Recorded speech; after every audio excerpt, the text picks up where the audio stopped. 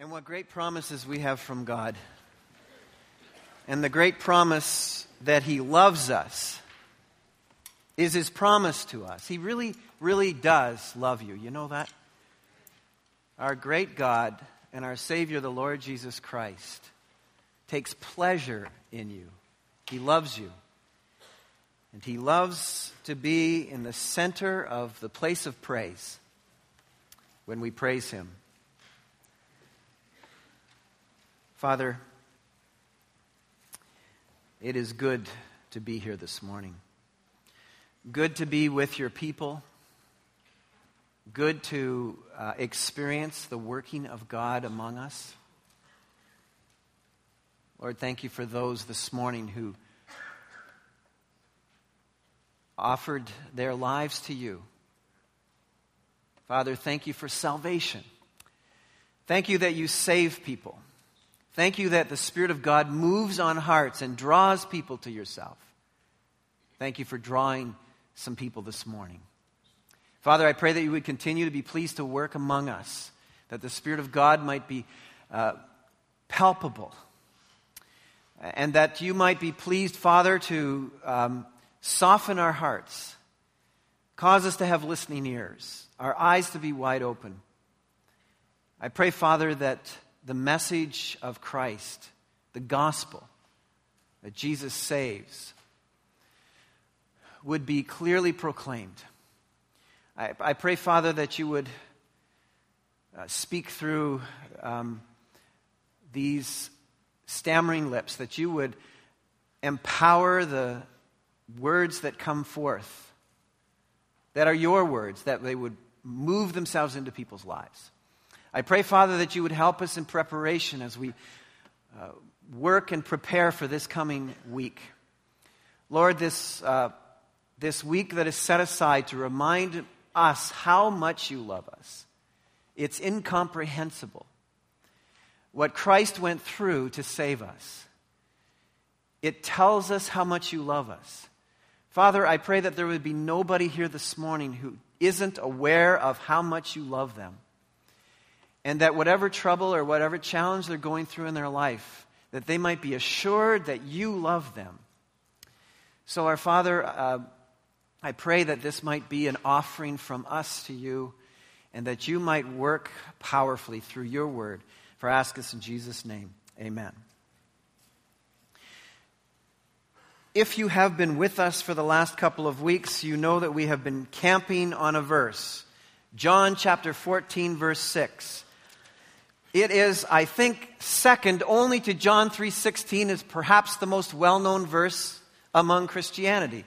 I don't have any statistical data to prove that, but I just think it's probably true. John 14:6 is, Jesus said, all right, let's start over again.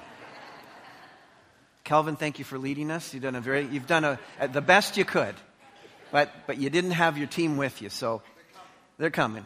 Jesus said, "I am the way, the truth, and the life. No one comes to the Father but through me." Great. So you do know it. It's a great verse, John 14:6. I am the way, I am the truth, I am the life, Jesus said. No one comes to the Father except through me.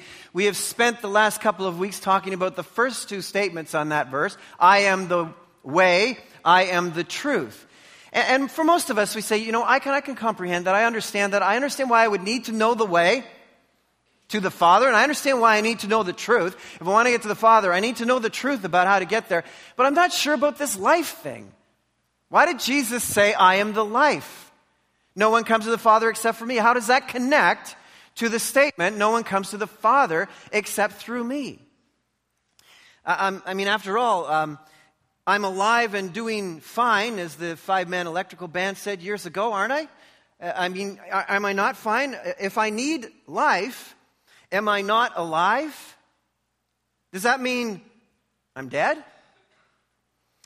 I need you to come with me to the very front of your Bibles, probably the second page in Genesis. We need to go back to the very beginning and ask the question, why do I need life? What caused me to be dead? What killed us? I want to take you from the very beginning and move you through the whole of the Scriptures this morning. So settle in. It's going to be a while. I'm just kidding. But we are going to start in Genesis, and we're going to find our way back to John, and we'll get there. I want to take you to the very beginning at creation. At creation, in Genesis chapter 2, verse 7, it says this: "The Lord God formed the man from the dust of the ground and breathed into his nostrils the breath of life, and the man became a living being." That's the creation account. That's the explanation of how mankind was created. In fact, man is uniquely created to express the character of God. I don't know if you noticed there, but there's a breathing into this creation from God into the nostrils of man, the breath of life. This was not some sort of result of a freaky mutation. This was an intentional, divine, indwelling, inbreathing of the nature of God, who breathed into man. The life of God's Spirit, spiritual life, came upon Adam. And it was an amazing thing. He was not only animated, he was spiritually alive. He was a perfect example of the image of God. Perfect in every way. He had, because of that, by virtue of this breath of life breathed into his nostrils, a predisposition to operate on the outside from the center life source of the Spirit of God inside. Mankind, at that time, was invited to choose life. Not only did he have life breathed into him, spiritual life breathed into him, but he was invited to go and feast on the spiritual energy of God. Look a couple of verses along, Genesis 2:9, "And the Lord God made all kinds of trees grow out of the ground, trees that were pleasing to the eye and good for food. In the middle of the garden were the tree of life and the tree of the knowledge of good and evil." There were two trees among many other trees. Sometimes we get fixated on one tree, the tree of the knowledge of good and evil, and we forget about this very significant tree called the tree of life.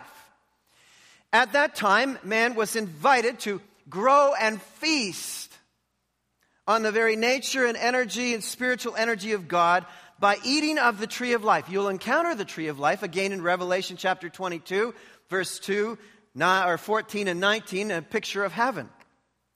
So they were invited to go from spiritual life to behavioral excellence, depending totally on the full impact of God, of the God of life. This is what we would call, by feasting on the tree of life, the abundant life that Jesus was talking about in John chapter 10, verse 10. This is the very thing that the writer of Proverbs was referencing in Proverbs chapter 10, verse 30, when he talks about the fruit of righteousness. It was a reference to feasting on God. There would be no corruption. It would be immortality, and it would be abundant life. To work out what God has already worked in. That's the picture here. It was the choice for God alone as the way, the truth, and the life. But at that time, there was also another choice made available. It was the choice to choose death. In verse 17 of Genesis chapter 2, you will note that it says that God said to Adam, "You must not eat from the tree of the knowledge of good and evil, for when you eat of it, you will surely die." So there was the presentation of the tree of life to live abundantly, God the way, the truth, and the life. Or there was the choice to choose this tree, the tree of the knowledge of good and evil. And God said to him, in literally 2 times he mentions the word death in that phrase, "Dying, you will die." It was, in fact, if one were to eat of that tree, that one would experience and base his life on his own standards of good and evil, rather than God being the standard of good and character of good. And any intentions or character outside of God would be classified as evil. But in this particular situation, to choose the tree of the knowledge of good and evil, it would be to base good and evil upon the standard of man himself.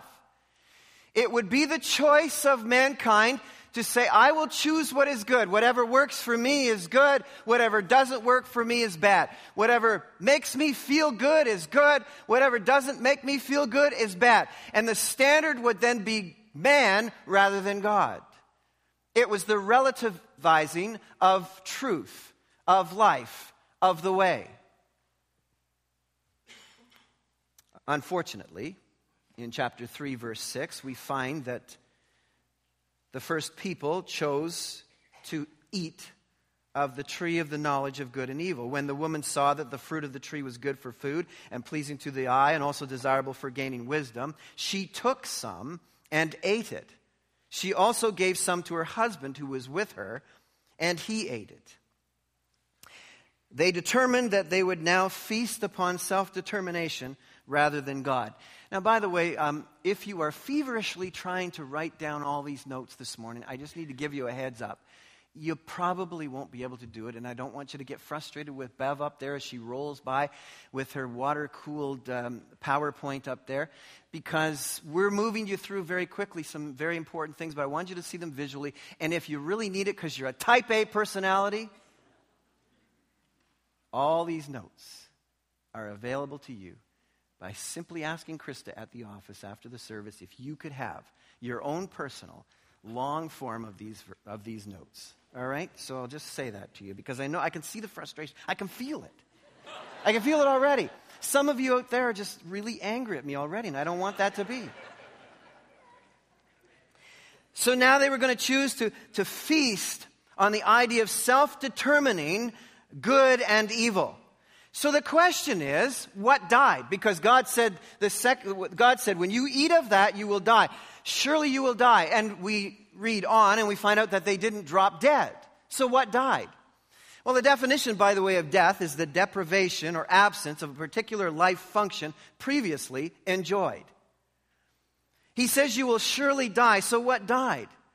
Well, if we were to look ahead in the New Testament, in the description found in 1 Corinthians chapter 2, verse 14, it describes there the state of mankind. It says, but a natural man does not accept the things of the Spirit of God, for they are foolishness to him, and he cannot understand them because they are spiritually appraised. That is the description of what died. The spiritual man, what was breathed into man, the Spirit of God, and the energizing of God went out, and now the man is now a natural man, and the spiritual has died. The natural man is now missing the Spirit of God and the things of God. In fact, the spiritual life, connection to God, by virtue of the breath of life, has moved out. God moved out, and Satan filled the spiritual vacuum by moving in. We need to understand that man is not a self-generative creature. Man is a derivative creature. Man is a dependent creature. We were created to depend upon God. So when the first man and woman ate of the tree of the knowledge of good and evil, they didn't, as they thought, become entirely self-dependent. They didn't realize they were trading God for a new spiritual influence. It would be the influence of the evil one himself. The reason I know that to be true is because the Apostle Paul wrote to the Ephesians in Ephesians chapter 2, verse 2, and he described there the state of people prior to conversion to Jesus Christ. And I pick up the verse, chapter 2, verse 2, Ephesians, in which you used to live when you followed the ways of this world and of the ruler of the kingdom of the air, the Spirit who is now at work, note this, in those who are disobedient. God moved out, and Satan filled the vacuum and moved in, and now the man is classified as natural man, unable to welcome the things of the Spirit. Now, by the way, Paul goes on to state as well in Ephesians chapter 2, verse 1, so everyone is born spiritually dead to God instead of the original, spiritually alive. As for you, he says to the Christian standing in front of him, you were dead. in your trespasses and sins. So we started out asking the question, what died? What killed us? How did we get here? The answer is when Adam and Eve decided that they would eat of the tree of the knowledge of good and evil, the spiritual life died. And as one man sinned, in that man all men have sinned. Romans 5, verse 12. And so, in the absence of Christ, we are dead spiritually. And that's a very precarious place to be in. I mean, how bad is the situation? When God said to the man and woman, to Adam, "In dying you shall die," when they lost their spiritual life, it started the process that we call in science entropy. And physically, they were dying. In fact, it says in Romans chapter 6, verse 23, the wages of sin is death.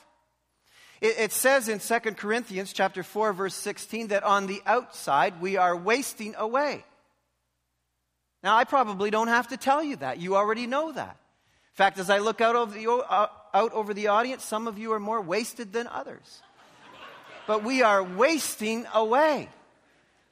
When we died spiritually because of sin, there is a physical deterioration that is taking place. Now, that's all bad enough, don't you think? But if left unchanged, it gets worse. Jesus himself said in Matthew 25:46, that those who do not have spiritual life, do not have life, will go away to eternal punishment. He also said, through the Apostle Paul in 2 Thessalonians 1:8-9, he, meaning God, will punish those who do not know God and do not obey the gospel of our Lord Jesus. They will be punished with everlasting destruction and shut out from the presence of the Lord and from the majesty of his power. There's a conscious separation of God forever to those who die when they are dead. There is, because of the permanence of sin in the absence of forgiveness of Jesus Christ to those who have no life-transforming relationship with him, based on the permanence of sin, there will be a perpetual death. But at a meal several thousand years later, this is where we fast forward to John chapter 14. Jesus stood before his disciples at that most significant Last Supper and offered his body as spiritual food and his blood as spiritual drink, that those who would receive him, those who would choose life, would move from death to their trespasses and sins to life in Christ. And he stood before them and said, "I am the way, the truth, and the life. Choose life." He said to them that at that supper occasion, "Will you take from the tree of life, or will you continue to stay with the tree of death? The death of your own choices and standard of living that is not God's standard, that causes us to fall way short of the glory of God, separated from God and in cahoots with the evil one. That's your choice." Basically said to them, "You want to take another run at that breath of life thing, that tree of life thing, guys?" The whole of the Gospel of John is formed in a type of new Genesis, a new creation, a new opportunity. I am the life, he says. I am the total package. So let me ask you at this point in the sermon, have you been made alive? That's the most important question you'll ever answer. Have you been made alive by Jesus Christ? And the second question, if you have been made alive by Jesus Christ, are you fully feasting on him? The life-giving richness of Jesus. I want to take you on a bit of a journey this morning, with that as a backdrop, toward the characteristics of mankind that keep us from choosing life, or keep us from fully feasting on Christ if we have received life. Now, I want to give you 4 examples this morning, ideas from my own life experience, my own counseling, my own self, and some help from Larry Crabb in an excellent book called Connections. I borrow some of his thinking. What I'm inviting you to do today is to choose life and to be set free from the choices that are deadening your living. When Adam and Eve, first of all, turned on God, they decided to make it on their own. We read further in Genesis chapter 3 where God kicked them out of the garden. At that time, they were moved out of their place of security, the place where they had an identity in God. And as we read a little bit further, we understand that this insecurity was now their new identity. And you find out that they were self-conscious and didn't measure up. And they were ashamed of themselves. They were ashamed and embarrassed. And they were ashamed and embarrassed to be involved in anything spiritual. In fact, they were afraid of God. When He sees who we really are, when He sees what we're really like, He won't like us. He won't want us anymore. In fact, there's a lot of people around our community this morning in hiding. You know why they didn't come to church this morning? They didn't come to church this morning because they're hiding from Jesus. They're afraid to meet up with Him. They're ashamed of the lives they've been living because they've chosen to eat from the tree of the knowledge of good and evil. Isn't that the way people are? Isn't that what people are like? A preoccupation with personal adequacy, afraid of failure, they connect with people for affirmation, but not really for relationship. They just want to find people who will tell them that they're good and that they're okay, I'm okay, you're okay. They don't really want a relationship. They don't really want a relationship with God. They just want a God who will prop them up or tell them that they're really good. They're addicted to their credentials and their accomplishments. That's what the Scriptures point to in Genesis chapter 3, verse 23. So the Lord God banished him, meaning Adam, from the Garden of Eden to work the ground from which he'd been taken. And later on in humanity, as it unfolds with this sense of insecurity and self-consciousness about sinfulness and ashamed and embarrassed about themselves, not wanting to come into the places of spiritual involvement because they're afraid of God. It says in Genesis 11:4, "Come, let us build ourselves a city with a tower that reaches to the heavens so we can be secure. So we can make a name for ourselves and not be scattered over the face of the whole earth. So we can have a new identity, an identity of personal adequacy. We don't have to be afraid of failure anymore." That's why people amass things and build monuments and depend upon personal resources. They're called city builders because they're eating from the tree of the knowledge of good and evil. I think that's why the disciples were troubled when Jesus said He was leaving, in the very context of John chapter 14 that we're talking about. After all, they had banked it all on Jesus. They were part of an inside crowd on a new cool movement. They liked what they had going. Their significance and their security were in Jesus. If Jesus is taking off, what do we have left? We're going to have to build something for ourselves.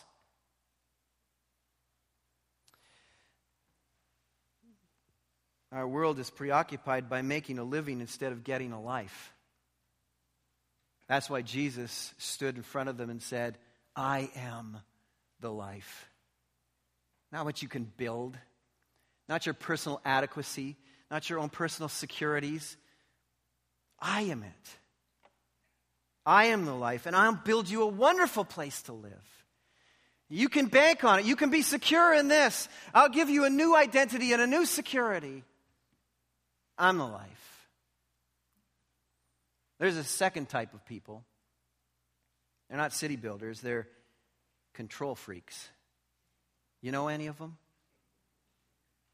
The big thing of their life is the one question: what do I have to do to fix this thing right now so I can get on with the next thing?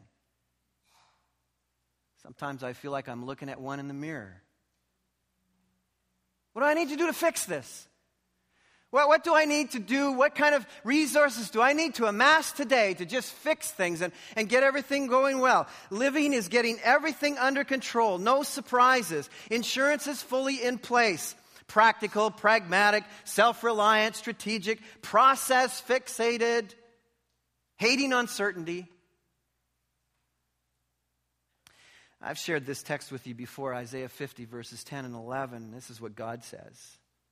But now all of you who are control freaks, well, he says it a little differently, who light fires and provide yourselves with flaming torches, go walk in the light of your own fires and of the torches you've set ablaze. See, this is what you shall receive from my hand. You will lie down in torment.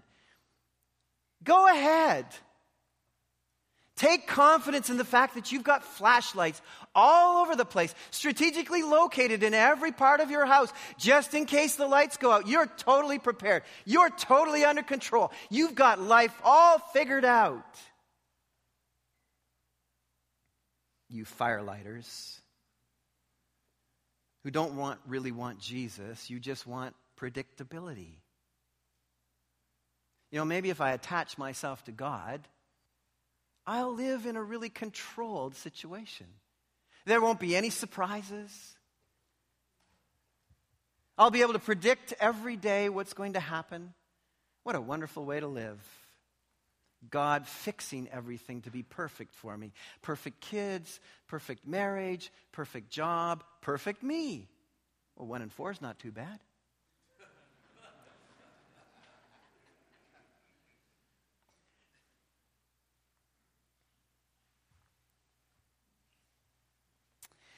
When it comes to sermon time, you don't really like sermons that are entitled, How Loving God Is.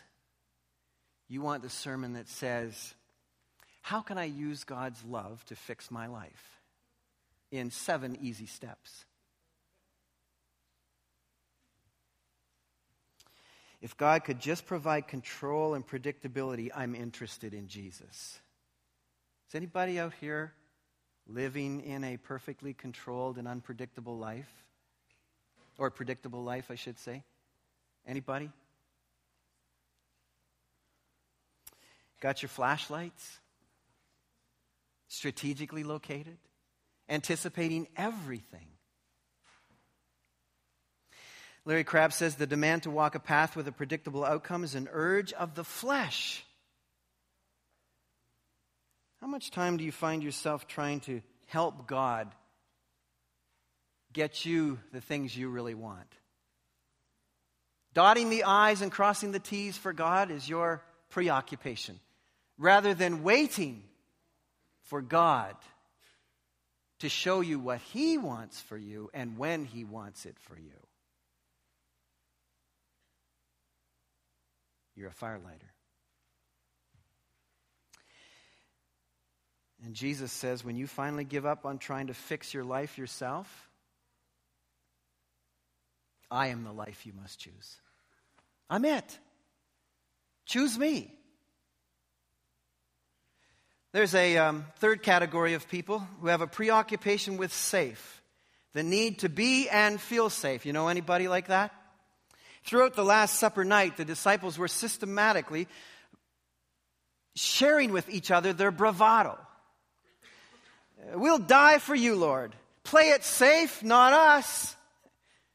Before the night was over, they were all running for cover, afraid for their lives. And why wouldn't they be? Are we critical of that? Do we think we would be any less as they watched Jesus be dragged away and start to be whipped in the court? Do we think that we would be standing forth with great bravery?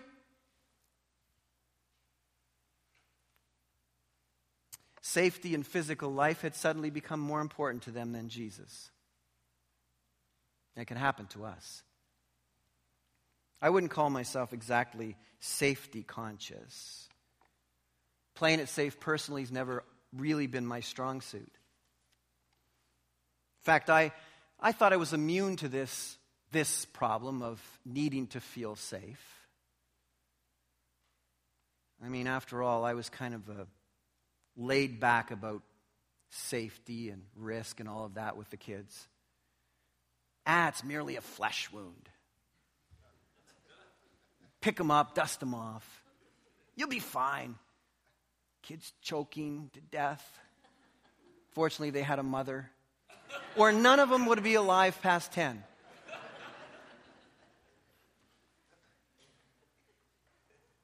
But I wasn't addicted to safety.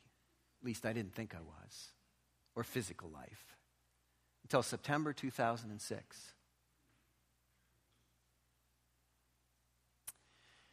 September 2006, something emotionally snapped in me when I got news from Tanzania, Africa, that my predictable, controlled, fix-it life was now facing the real possibility that my kid no longer had a mere flesh wound, but that my oldest son was dead. And it was a lot of hours before I found out he wasn't. And I had a lot of hours to think about that and a lot of hours since then to think about it.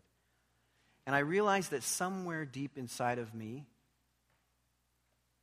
I value breathing and seeing and moving and loving my kids and my wife and my mom and dad and other people who mean so much to me. And I realized that this living the physical life actually really does matter to me.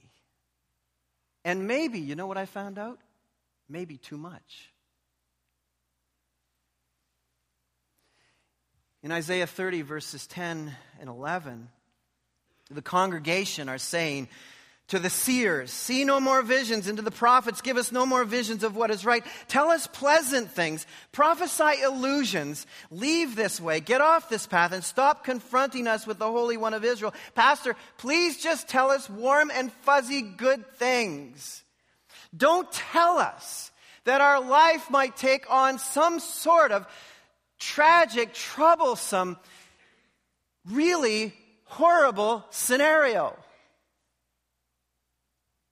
Don't tell us that. Don't tell us that we aren't guaranteed 75 or 80 or 85 healthy years of life.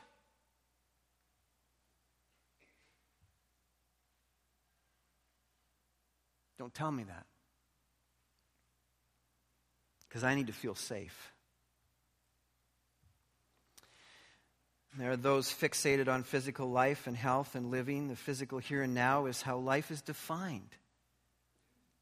Ezekiel, the prophet, said, because they lead my people astray, saying peace when there is no peace, and because when a flimsy wall is built, they cover it with whitewash. When the wall collapses, will people not ask you, where is the whitewash you covered it with?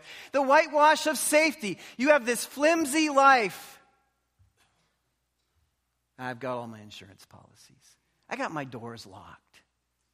I've got a safety policy. I've got my kids buckled into the seat until high school, the child's seat until high school. I got my little kid with the great kazoo helmet on his tricycle. I got him all wrapped in bubble wrap. What are you talking about? I've got the whitewash thing going.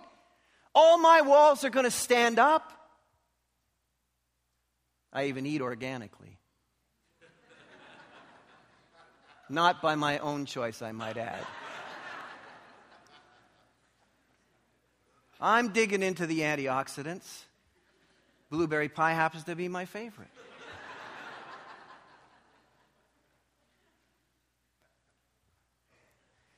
And we exercise, none of which is wrong until it replaces trust in Jesus, until our faith collapses when life is unpredictable.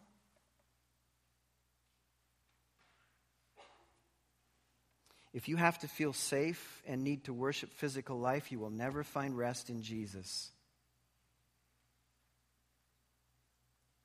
You got some flimsy walls of sinful behavior going on in your life, and you're whitewashing them all with a happy Christian smile and nice Sunday clothes.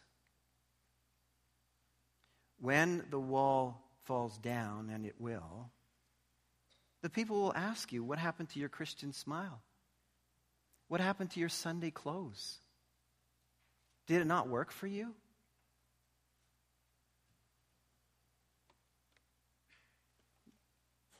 God won't let us play God with life.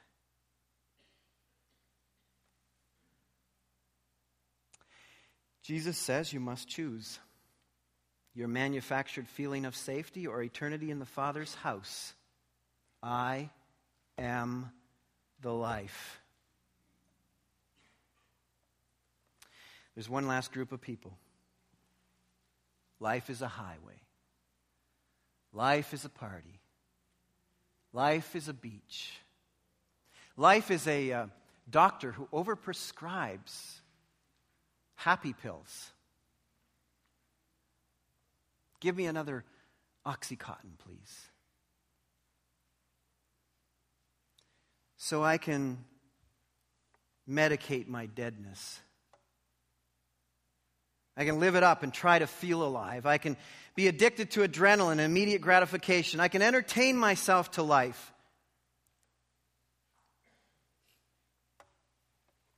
Replacing the reality of deadness with the temporary feeling of aliveness as a replacement for God. It's not the life Jesus came to offer. Jeremiah 2:11 and 13.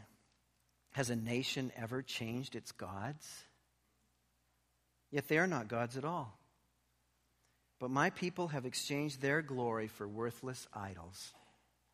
My people have committed two sins. They've forsaken me, the spring of living water. Drink me, Jesus says. And have dug their own cisterns, broken cisterns that cannot hold water. Hole diggers, eating from the wrong tree every day. Jesus says, choose, I am the life. The way and kind of life that takes you to the Father's house, which is out of this world. You want the way? Choose Jesus. You want the truth? Choose Jesus. You want the life?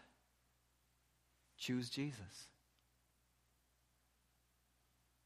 The mission of Jesus, as I understand it from John 14, verse 6, is to bring his disciples to the Father, right where we want to be. There's a tremendous verse that was highlighted for me in life by one of my great friends, Steve Legg, Psalm 16:11. Steve is proof that life isn't predictable. We don't get to control the way we'd like things to be necessarily. Psalm 16:11. You have made known to me the path of life. You will fill me with joy in your presence now and with eternal pleasures at your right hand then. That's what Christ came to offer. Receiving Jesus, who is the life, connects us to the Father, who is the life. And we ourselves receive that life, starting now and forever. Jesus says, I'm it. Choose life or stay dead. What is it for you? Our Father,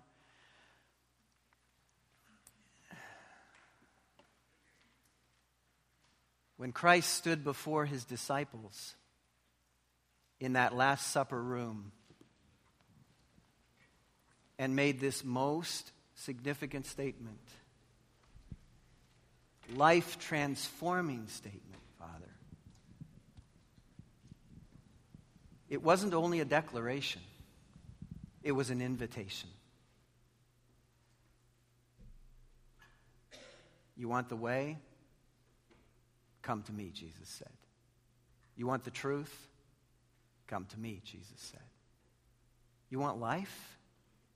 To go from dead in your trespasses and sins, not spiritually alive, destined for eternal hell, to be alive spiritually, receiving and welcoming the spiritual feast of God? Come to me, Jesus said, and I'll take you to the Father's house. I'll park you in His presence now and forever. Lord, I pray that the Holy Spirit of God would make this a watershed morning. There are people in here this morning who have been living in their deadness. No spiritual life. Hiding from God. Ashamed. Today is the day of life. Today is the day of salvation. Today is the day to choose life. To eat from the tree of life. To breathe in the breath of life from Jesus Christ. It's an offer, an invitation. Thank you, Father, that the Holy Spirit is at work among us. For Jesus' sake, amen. Beloved, it's decision time. This is an important moment for you and for me, for all of us. Jesus offers us life.